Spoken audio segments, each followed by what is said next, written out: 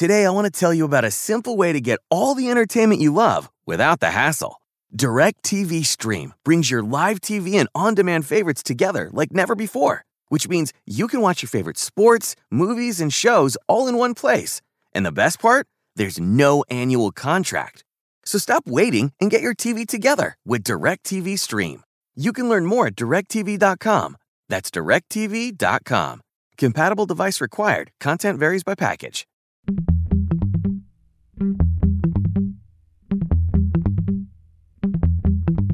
You know I'm right. Nick Durst here with Joe Calabrese. And Joe, we have a guest on today who has won many, many broadcasting awards. Yes, very esteemed guest. We have another trailblazer in the world of female sports. She's a former professional tennis player, eventually reaching number 33 in the world and playing in multiple major tournaments before knee injuries forced her into an early retirement. Without giving too much more away, she's been a correspondent for HBO's Real Sports with Brian Gumbel since 1997. She's worked as an on-air analyst, broadcaster, and reporter for NBC Sports, most well known for her coverage of several Olympic events. And her experience makes her an important historical figure, I think, when we reflect on the emergence of women in sports and the strides they've made in the past few decades. Really, really excited to have her on. Boatload of personality. This is going to be a lot of fun. Miss Mary Carillo. Mary, welcome to the show. Thank you for joining us tonight. Pleasure to be here, Joe and Nick. And I got to tell you, when I'm elderly, clearly, and I've been around a long time. So when people talk about all the networks I've worked for, it just makes it sound like I can't hold a job, you know? I no longer find it flattering in my dotage. That's the industry now where, you got to bounce around. Network broadcast rights, they play a lot into this. But we're excited to have you here, a 2018 inductee into the Sports Broadcasting Hall of Fame, and you received 2 Peabody Awards, which to me is one of the highest television honors.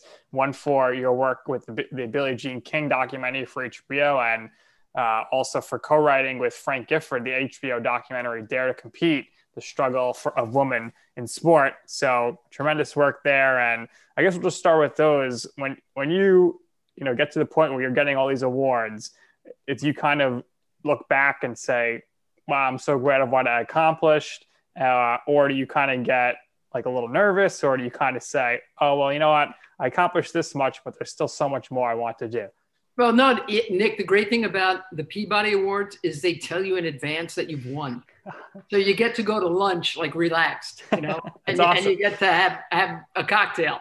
That is my favorite award because you kind of know what's happening. And it's a prestigious thing. And any big award I've won has come out of HBO Sports. I mean, I started there in 1996 covering Wimbledon for the first time. And it was at the behest. Billie Jean King told the man in charge at the time, you got to get her on. Billie had been working with Arthur Ashe for years and Martina Navratilova, a bunch of really terrific, Frank DeFord, who I ended up writing that documentary with, and Ross Greenberg. Billie Jean kept saying, you got to get her on. And Billie and Martina and me, we were the first ever all-female announcing team in a tennis booth. So that was kind of cool. But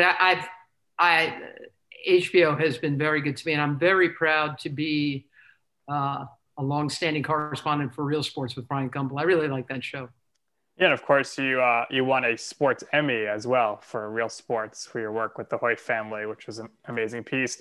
Now, something that we learned when doing some research on you, let us know if this is true or false. This isn't going to be good, is it? We were happily surprised to see that you might be a very distant cousin of sports radio host legend Mike Francesa. Is that true? That is the story. And I did not know that until the first time I met Mike. And he said, our grandmothers were sisters. They were? I didn't know that, and it turns out he was right. So, yeah. That's pretty wild, because I think he's told a story that he got his start by like driving around tennis players he was working for the US Open. So I guess tennis was in the family genes dating back centuries ago. I don't know about the centuries, but Yeah, I've been around tennis a hell of a long time. And obviously, if you guys did any research, you know that I grew up a couple of blocks away from John McEnroe, who we're in the NBC booth together calling the French Open even now. We worked across a bunch of networks together. So Yeah, I have to credit him, I think, for my tennis history, because when you're 10 years old and you're watching an 8-year-old do the things that John could do, that kind of stays with you. And when he broke through at age 18 at Wimbledon as a qualifier, got himself all the way to the semis, I was the only one there who'd ever heard of this kid, So the British press were coming to me and asking me about, and I mean, the way he played stylistically and his incredibly soft hands. And I'm just saying to them, okay, yes, yeah, he's impressive, but he was doing all that stuff about 2 feet ago. So that was really impressive. And John always played like that. So obviously in 1977, I guess it was a dream come true for the two of you to win the mixed doubles together at the French Open. And during that tournament, and I guess, going back to John as a kid, was he always as explosive and sometimes, letting the referees know what's up? Yeah. Interestingly, Nick and Joe, I've been asked that, and my memory of it is that John didn't do that at all. First of all, he was almost always either 1 or 2 in the country in his age group. And you got to remember that back in the 70s, when we were playing junior tennis, we didn't have chair umpires. Right. We didn't have, you'd sign up for the tournament and then you go up to the front desk and they'd hand you a can of balls, So there was no one to bark at. there was no, and John there was no reason for him to complain. There was no one to complain to. There was no one in the stand. He wasn't telling people to sit down and shut up. He wasn't telling a lines person, they were blind. There were no lines people. There were no fans. So that kind of all happened in his debut in 1977 at Wimbledon, when people really reacted to him. And I think he was as surprised as anybody that it got such a big reaction, that he would kick his racket around and question calls and all that stuff. So at the top, I alluded to, you finished, you performed well in several tournaments, but you never really reached a high mark in your career. You finished, I think. I wasn't that good, Joe. I'm the first to agree with you. Oh, it was the knee injuries that forced a retirement. Right. Don't sell yourself short. I was riding on rims from the time I was in high school. So I knew that my time was very short. I was lucky. I would never have been able to play professional tennis with my level of skill now in the 2000s. But back in the 70s, I was a lefty. I had a little serve and volley game. I kind of got away with it for a couple of years, and it would happen to be a great time to be an American tennis player in the 70s, because that was the time of Billie Jean King and Jimmy Connors and McEnroe and Arthur Ashe and Chris Evert and Martina Navratilova. I mean, it was that little window I had. I still look back on it and wonder if American tennis will ever be as good as it was back then. Yes, and it was a big deal. I mean, what's that? It was great, right? I was saying it's an exceptional time period. Yeah. My dad used to love tennis when he was younger. Unfortunately, he's not as athletic as he once was, but he was a really, really huge fan of John McEnroe, and he had the opportunity to meet him a couple of times. Yeah, I mean, John was, and the thing is, there are certain players, I mean, I've been at this about 40 years now. There are players over the years who just spike the ratings. They walk out on the court and the ratings bounce. And I would include in that John McEnroe, Jimmy Connors, Andre Agassi. Even at a time when Pete Sampras was the world's #1, people walk on the court and the ratings stayed pretty flat. Andre, boom, spiked them. There are just some players that do that for you. Serena Williams.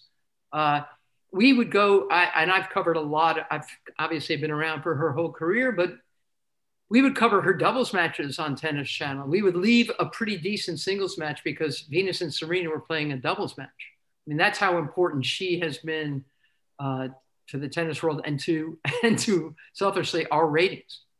Yeah, I think tennis has become very personality driven. Yes. It's the same. You see it in golf as well, where just because someone's the best doesn't necessarily mean that that's who this is going to be marketed as the star. And you see the same thing in Major League Baseball as well with Mike Trout. He's not like the flashiest guy. Everyone knows he's the greatest, but things aren't marketed around him. And, you know, you have the Williams sister come in, and they're just incredible talents. You've never seen two sisters come in before. And they really changed the way that tennis matches are broadcasted from beginning to end, and no doubt about it. And you've been, you know, working on broadcasting in tennis since 1980 when you joined USA Network. You shortly after the next year joined PBS and MSG. How did those opportunities come about for you so early on in your, you know, post-retirement career there from playing? Well, 1980 was the last time I played a match. I lost very quickly, first round of Wimbledon. You know, I had too many flat tires to keep trying to bump up with my knees. But months earlier at the year-end championships for the women, I did pickup commentary, and a guy named Mark Stolberger, who was working for USA Network, happened to hear me. And he called me a couple of weeks after Wimbledon 1980 and said, "Hey, USA Network's going to start covering women's tennis. You know, do you want to, are you around? Are you available?" I was madly available. I mean, I needed another knee surgery, but yeah, sure. I'll talk. I've been talking for, you know, weeks. So I just started USA doing women's tennis, which wasn't a real career. There wasn't a lot of women's tennis.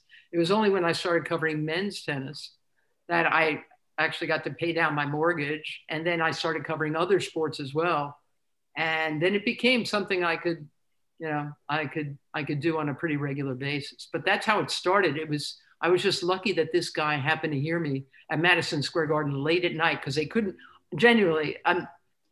find anybody. There were no more. All the other celebrities had gone. All the other tennis. I was the only one hanging around for this match between Yvonne Goolagong and Tracy Austin. And I got to tell you, I had a couple of pops, you know, and I was nice and loose. This guy interviewed me before that match and said, you know, "Why are you hanging around?" So, "Oh, it's going to be a great match." And I started describing the difference between Goolagong's style and Tracy Austin's style. And he decided, he talked to his producer and said, why don't we let her call this match with us? I didn't even have a headset, guys. Wow. They just put one of those like Larry King microphones in front of me.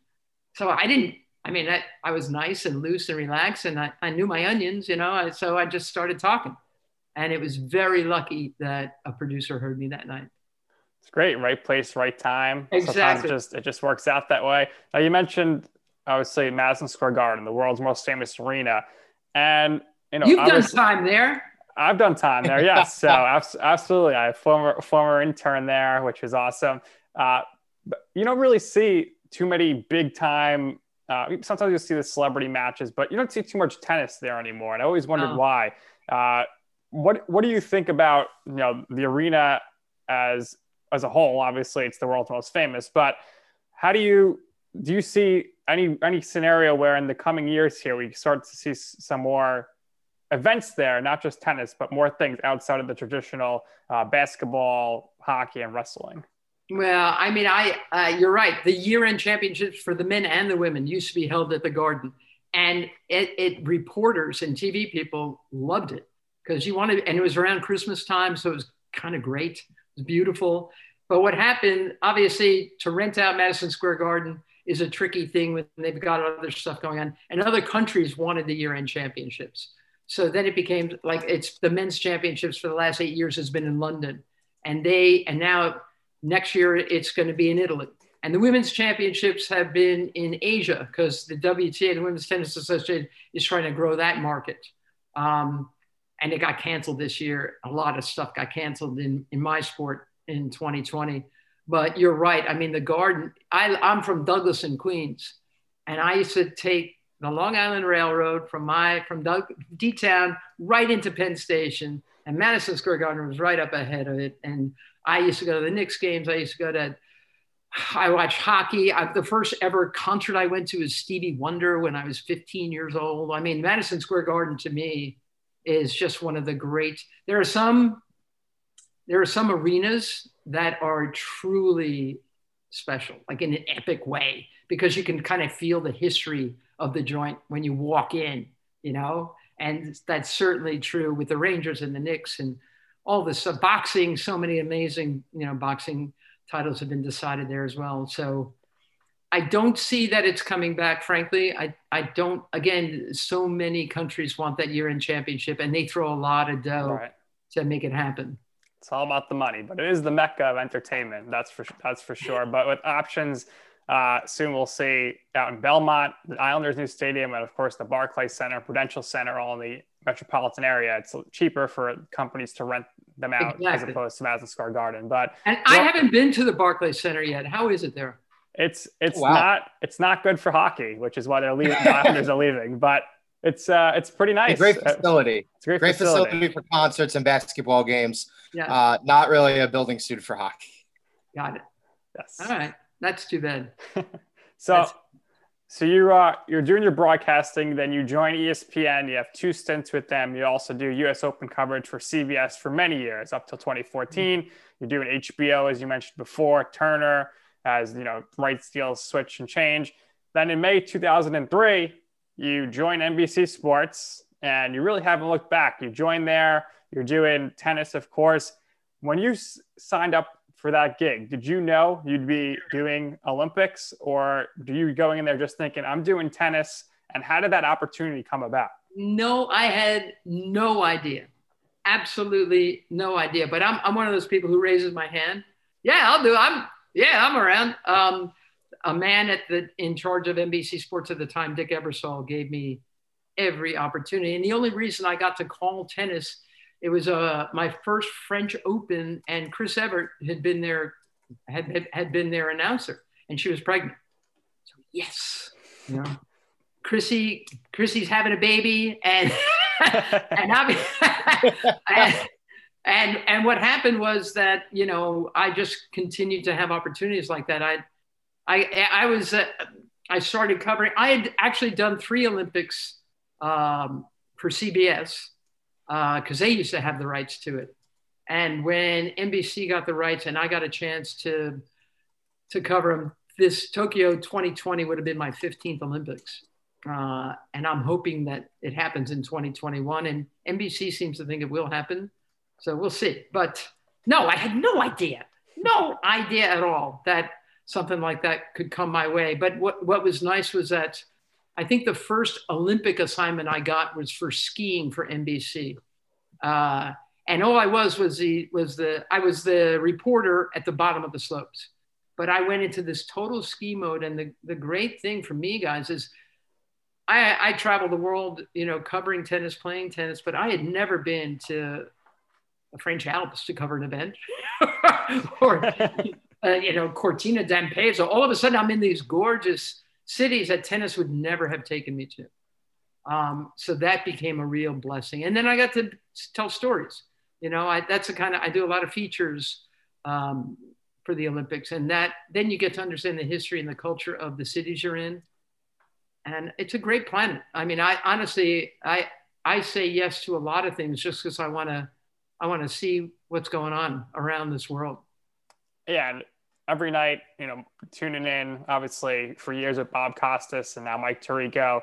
Always look forward to your stories. So I'm just wondering. Every day, thousands of hackers try to steal your crypto. But Arculus uses air-gapped technology by forming a protective barrier that insulates you from hackers and secures your crypto. Order yours at getarculus.com. Typically, how far in advance are you going out to these places to film these things? And also, were plans already made for you to go in 2020 to start filming, and then everything had to be halted? I'd already shot 3 features for 2020. We shoot a year out because we want the season to be the same. Right. You know, so like for Sochi, I spent 10 days in Siberia. And then, by the way, we go to Sochi and it's balmy there. There were people swimming in the Black Sea. It was a bizarre Olympics, not one of my favorites. And that was the famous Bob Costas pink eye situation, which also got very humorous, and Bob was good spirited about it all. But yeah, we usually shoot a year out. So I had already done for this summer's games. I had been there. We scheduled this one around cherry blossom time. And so that's why we decided to go shoot, because we wanted to show people how gorgeous Japan is during cherry blossom season, which is short. And then we scheduled, I also learned how to become a sumo wrestler, which I'm proficient at now. And we did a salute to samurai swords. So we went way out into the country where there's generations, hundreds of years of samurai sword makers are still at their craft. So yeah, it's usually a year out. And I think one of them did run on one of the NBC platforms this summer. But yeah, it's hard to know what's going to happen in 2021. I mean, the idea of 15,000 people coming into a country that is still spiking with COVID. It's interesting, guys, because the Australian Open tennis championships is coming up in Japan. I mean, in Melbourne. It's usually held in like midway through January. It's been pushed back to February, and it would mean 1,000 people are coming in from other countries to play that event in terms of players and coaches, physios, trainers, all that stuff. And the reason Australia has still not officially committed to holding the event is not because COVID is a problem there. It's because COVID isn't a problem there. They've been able to fight it back. So the government of Australia, and especially the state of Victoria, which is where Melbourne, where the tournament is held, they've got a lot of hesitations, understandably, and reservations about letting all these foreigners come in. Crazy, It's huh? going to be interesting moving forward to see how these international events and I guess the actions these countries take in order to acclimate the rest of the world and be able to hold these events safely. But Joe, don't you think hockey did a pretty good job this season? I mean, I think they did a tremendous job. I think under the circumstances at the time, in order for them to have put together a coherent plan in place so quickly, using the 2 hub cities that they did in Canada, obviously everybody was essentially airlifted from their homes. A lot of people, not only just teams, coaches, players, but broadcasters, production crews, they spent quite a few months away from their families. Probably we weren't at the height of this at that time. We were coming off of the height and going to the summer. But I think the NHL did an outstanding job. Nick and I have had Liam McHugh on recently. I watched it. On recently. I did my homework. Yeah. It was great. You guys have a very nice podcast going on. And Liam's a good guy. Wow. Yeah, we love I'm not surprised. You're an award-winning journalist. We love the NBC sports family, and we had Pierre McGuire, your colleague, and so I just love the Olympics, seeing these amazing broadcasters doing sports that they typically don't do. Pierre does a great job of water polo. So did Doc Emmerich. Kenny Albert is like the most versatile guy in the business. He really is. Sport, track. You got Al Trotwig doing.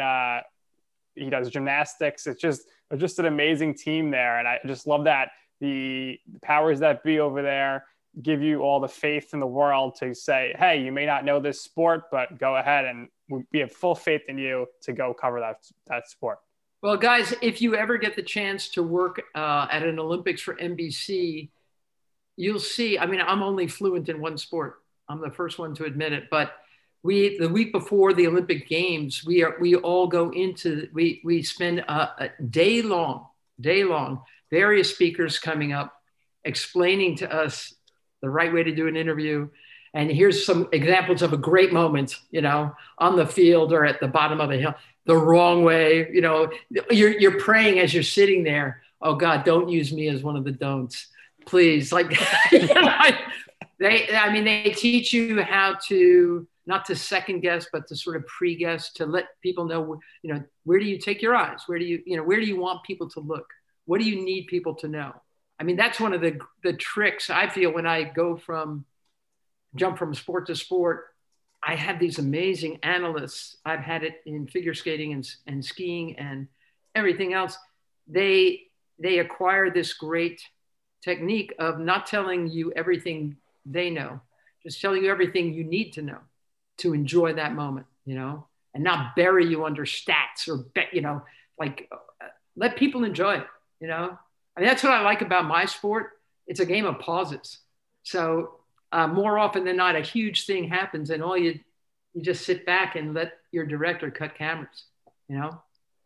Yeah, the last few minutes of conversation have led us to this point, right? We're finally going to get the opportunity to ask you about your epic badminton rant, because it is quite possibly one of the most outrageous, one of the most random, one of the most off-the-cuff sports rants I think that exists out there. I remember when it happened, and I know for a fact that a lot of people are probably believing that was not okay, and that was just something that you completely went off the rails with on your own. It's one of the most, like I said, one of the greatest rants in history. Just like your cousin, Mike Francesa. You just let it go. I have to tell you, that was not in a teleprompter, as you can imagine. And everything I described was absolutely true. I was about to throw, I was the host of the daytime show in Athens. And you know, I had to throw to, you know, all kinds of different events. And one of them was badminton. And I had told my producer, I want to show the difference between, you know, a Kmart badminton racket and shuttlecock and what the pros use. And so it was supposed to just go there. And then I would say, coming up, here comes badminton. And there was a little bit of time where I took time. I'm not sure which anymore, but it devolved into me explaining my career as a mother, you know, having kids play badminton in your driveway and what happens. And yes, it seems every Summer Olympics, it's not really a badminton rant. It's a motherhood rant. Right. If you've ever had children, you know what it's like. And my house happened to, for some reason, it attracted a lot of small children when I had them myself. And yeah, that was fun. I have to tell you what happened though, Joe. When it was over, I say, coming up, badminton. And now we're in a commercial. And my poor, long-suffering producer came out of his booth and came up to the desk. And he just looked at me and said, "What the hell was that?" They gave me a lot of freedom back in the day. I'm not sure you could take up that kind of time anymore on network television. Live TV, folks. Live TV. That was incredible. Yeah. My wife and I, we love playing badminton. We're not any good. We just play in her parents' driveway when we go. It's awesome. But it's a lot of fun. And now we got they have big oversized ones as well, which is kind of cheating, but all fun no matter what. And who knows, maybe that'll be an Olympic sport one day as well. We keep getting all these new sports, and I'm really happy we're going to see baseball and softball back in 2021, which will be awesome. I think the new logo, the 2021 games, is just marketing genius, where they add the one after the zero. So I think that's incredible. Shout out to my wife who works in marketing for NBC. Oh, very good. she didn't have anything to do with that, but I did want to give her a shout out there. But another famous thing from your Olympic coverage is your famous comment about men's double luge. And you said like a bar bet gone wrong. It was voted like the line of the year. When you said that, did you think that it would, go, if it was these days, viral, but just travel around the way it did then? Right. Have you guys seen what that looks like when two guys are on top of each other sliding down a mountain feet first? I mean, clearly a lot of winter sports were invented in bars. That's all I could figure. It's freezing cold. They're all hanging around. They've blown the suds off a lot of beer, and they say, "Hey, I've got a great idea. Let's see who's the fastest down the mountain. Let's take this hors d'oeuvre tray and slide down it and see who wins." I mean, that's, to me, that was in Salt Lake. And as it happened, I had done a little bit of coverage of bobsled and luge. They had sent me out just to get used to the sport and to the announcers, so I knew what on earth I might be doing.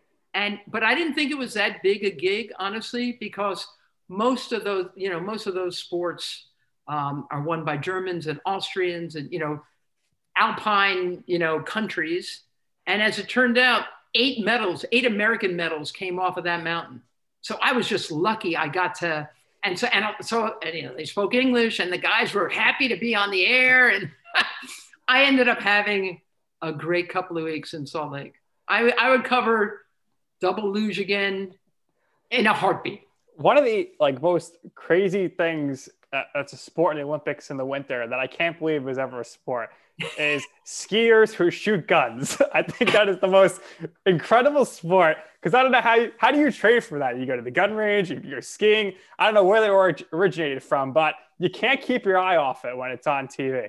It's absolutely true. And it's, let's face it, the Olympics started out as war games, without death. Back in ancient Greece, wars around the world were suspended for months. So a lot of war games, boxing, wrestling, sprint, the marathon obviously came out of ancient Greece as well.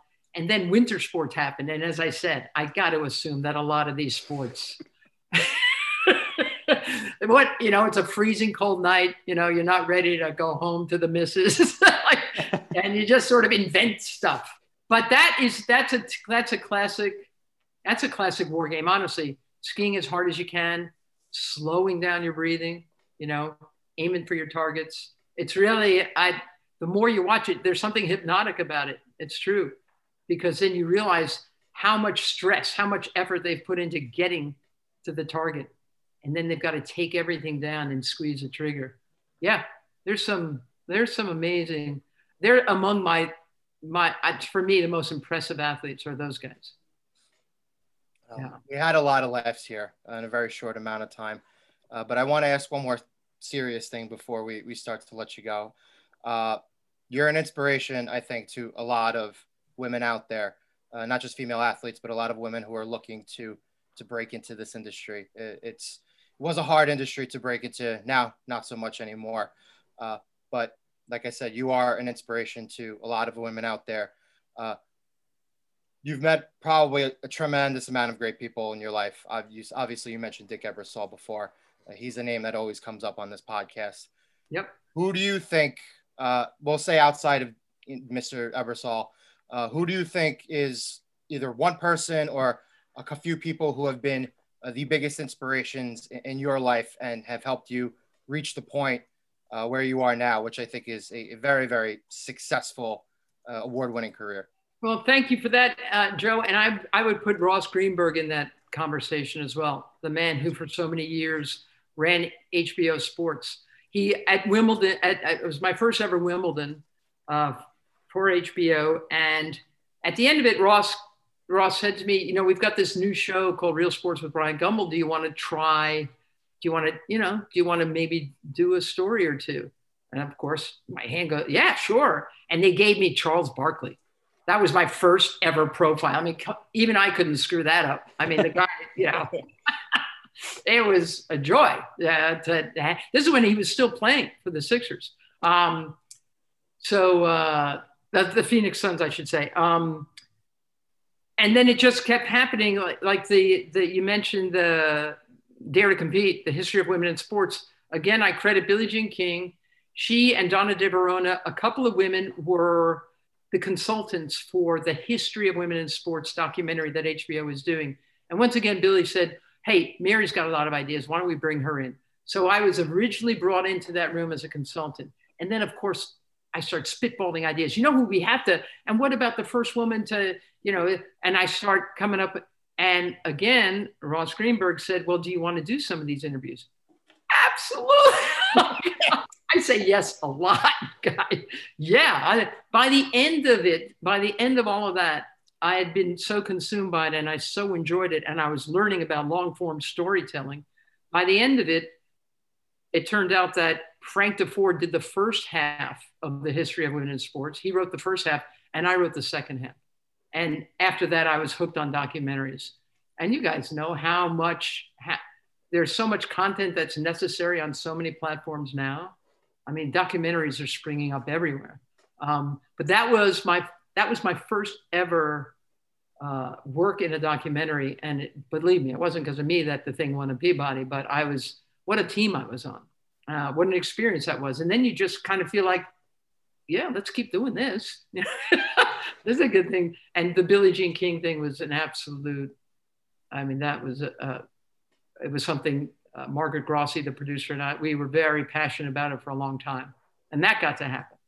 So I've been blessed, to say the very least. And we have been blessed to have you on, and we appreciate that you said yes to us. Absolutely. I think you guys, I love what you're doing. Keep it going. If you ever need someone to talk again, you know, you got my number. I'll really appreciate that. Obviously you do your homework very, very well. We always give our guests the last words, right? And you've kind of given us a lot of really great stuff here towards the end. But if there's anything else you would like to share with our listeners, if there's anything you would like to promote, the floor is all yours. Once again, we thank you for coming on our show. You know, this was a real lot of fun, and we didn't anticipate this many laughs. Some chest pains. Mary, I gotta say, your Mike Francesa impersonation was probably the best I've ever heard. Oh boy. Well, no, all I would say is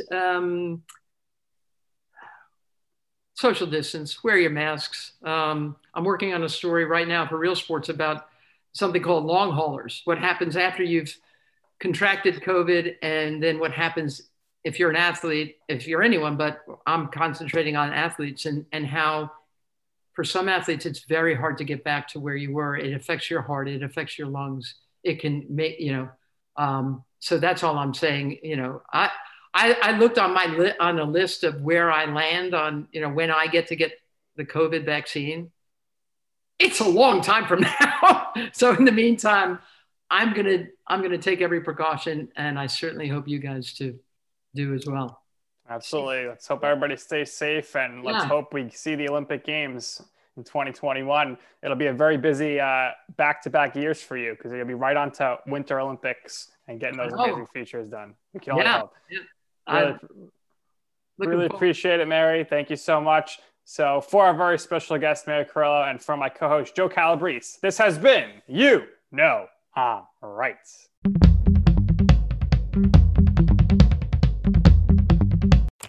Every day, thousands of hackers try to steal your crypto. But Arculus uses air-gapped technology by forming a protective barrier that insulates you from hackers and secures your crypto. Order yours at getarculus.com.